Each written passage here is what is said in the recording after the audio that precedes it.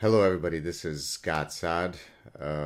Some of you may have heard that yesterday author Salman Rushdie was attacked while he was on stage.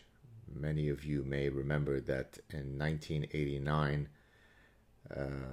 the then Grand Ayatollah Khomeini of Iran had issued a fatwa, which is a religious edict or ruling, regarding the killing. So it was a death fatwa, the killing of Salman Rushdie, because Rushdie had written a book called The Satanic Verses, which was deemed offensive to Islam, and therefore at the time it was the 20th century, it was 1989, we had, so this is 30 some years ago, we had a religious leader openly issuing a death fatwa to a person living in a free country in the West. And very, very few people spoke up. Of all possible people who could have spoken within the intelligentsia, a remarkably few stood by Salman Rushdie. And of course, none other than Christopher Hitchens, who's now passed away for more than 10 years. Boy, do we miss him in the West, in the world, warned against these possibilities. And many other people, including myself, have been warning about the dangers of being infinitely tolerant to intolerant ideologies, to being quiet, to being politically correct in order not to hurt people's sensibilities. And as you know, of course, in the parasitic mind, I go into all this stuff.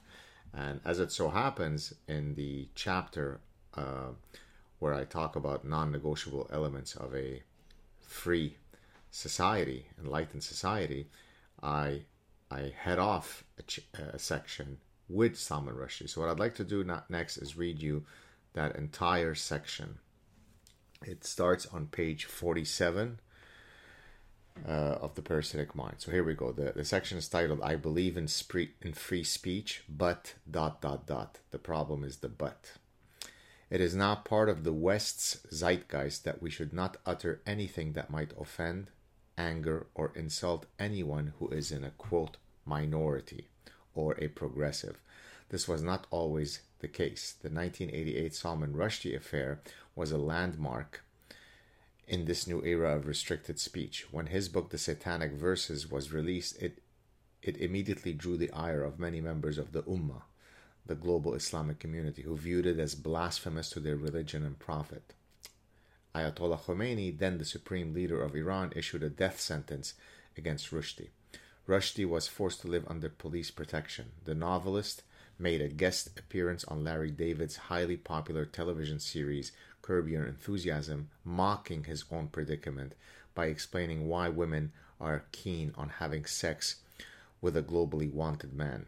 Two passages from an article Rushdie wrote in 2005 make the succinct case for freedom of speech. Quote, the idea that any kind of free society can be constructed in which people will never be offended or insulted, or in which they have the right to call on the law to defend them against being offended or insulted, is absurd.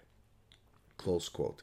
Moreover, open quote, the moment you say that an idea system is sacred, whether it's a religious belief system or a secular ideology, the moment you declare a set of ideas to be immune from criticism, satire, derision, or contempt, freedom of thought becomes impossible. Close quote.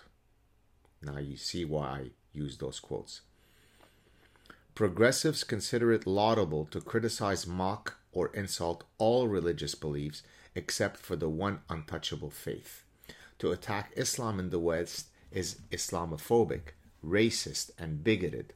If a Republican politician says he believes homosexuality is wrong because of his Christian faith, progressives are quick to express their outrage and horror and will organize protests accordingly.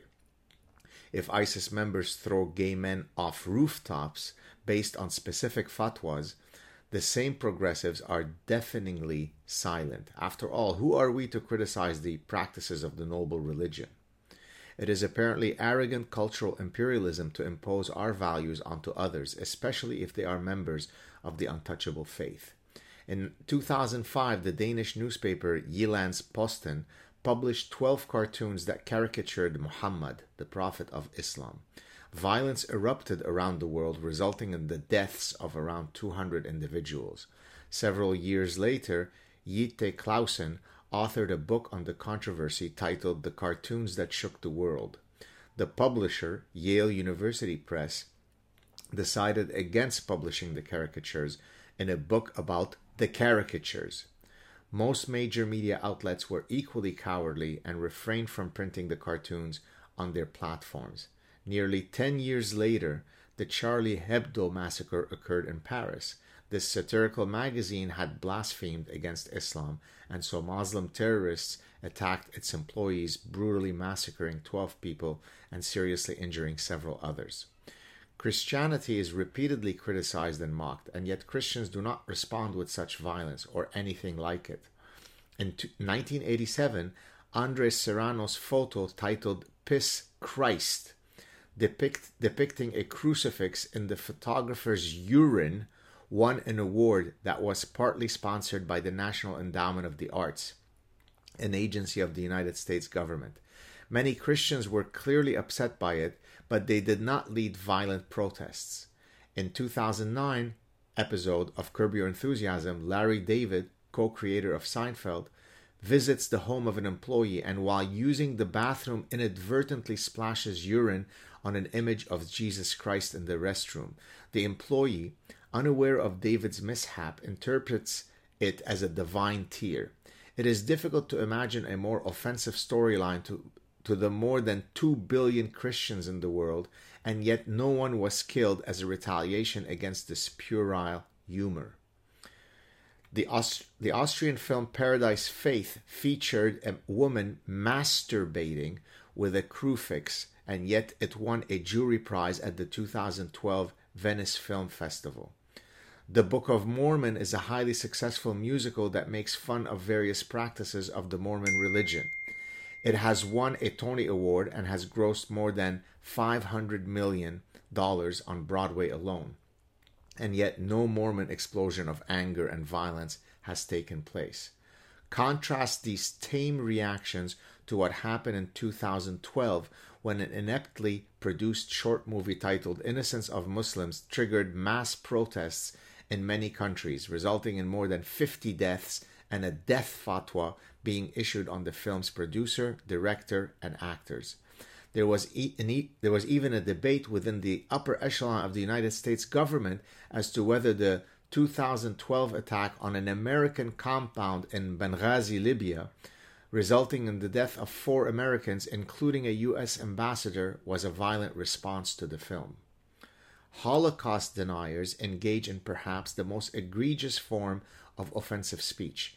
They constitute an affront to human decency, as they reject the well-documented historical fact that millions of Jews were systematically exterminated. Of all possible falsehoods, the denial of the Holocaust is an unrivaled murder of the truth. And yet I, a Jewish man who escaped religious persecution in Lebanon, support the right of Holocaust deniers to spew their vile and inhumane garbage. It is difficult to imagine a greater manifestation of what it means to be a free speech absolutist. If you truly understand the meaning of free speech, then you must agree with the following. Quote, "There is simply no better alternative than to allow those with unpopular views to express them and to allow those wishing to hear them to do so." Close quote. You can find the reference in my book, The Parasitic Mind. The quote, "I believe in free speech, but," close quote, crowd violates the foundational ethos of what it means to have free speech. Usually, what comes after the "but" is an appeal to refrain from hurting people's sensibilities and feelings. The general idea is that we must weigh our freedom of speech against the right of others to not be offended. No. Freedom of speech is precisely meant to protect the most obnoxious, offensive, and disgusting speech. It does not exist to ensure that you only levy beautiful compliments at me. Occasionally, being offended is the price that one pays for living in a truly free society. Your feelings might get hurt, grow a pair, and move on. Needless to say, being a free speech absolutist comes with the usual provisos, including that screaming fire in a theater, inciting violence against others, and engaging in defamatory and libelous discourse are not protected speech. But the opponents of free speech are trying to contort these common sense restrictions to suit their own purposes. One of the ways that the West is losing its will to fight for freedom of speech is by enacting hate speech laws.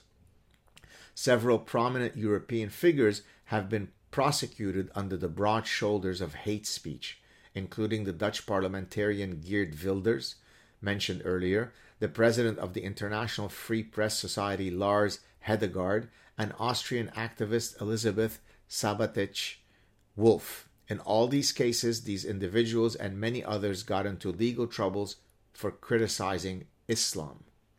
Under the watch of Prime Minister Justin Trudeau, Canadian parliamentarian Iqra Khalid introduced Motion 103, which originally stemmed from E411, a petition to the House of Commons initiated by Samer Majzoub.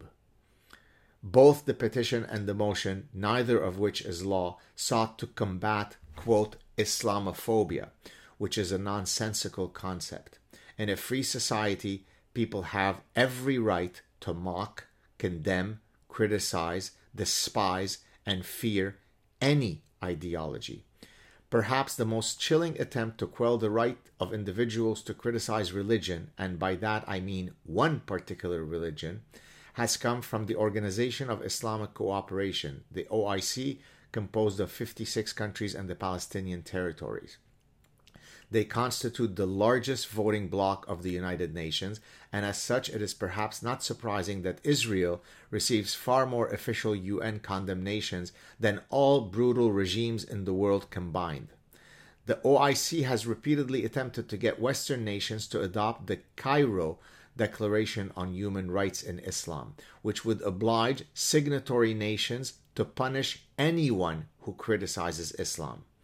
This repeated quest to impose Sharia-like restrictions on free speech regarding Islam is receiving a sympathetic hearing in the West, including from former Secretary of State Hillary Clinton and former President Barack Obama, who famously stated in an address to the United Nations Assembly that, quote, "The future must not belong to those who slander the Prophet of Islam," close quote. On the contrary, Mr. President, the future must belong to those who criticize, mock, ridicule, and satirize all prophets, ideas, religions, and ideologies. End of my reading. So this is from page 47 to 51 in my book, The Parasitic Mind. The attack on Salman Rushdie is an attack on humanity. It is an attack on freedom. It is an attack on freedom of conscience, on freedom of speech, an attack on individual dignity, on an attack of everything that has made the West this anomalous oasis in a history of humanity littered by bloodshed, intolerance, hatred, dictatorial, autocratic power. So if you're watching this right now and you say, but why should I get involved? I don't know Salman Rushdie, but I'm afraid. What if someone hates me? What if someone comes after me? Then you are part of the problem. The attack on Salman Rushdie is emblematic of what happens to a society that does not defend the foundational values that constitutes free societies.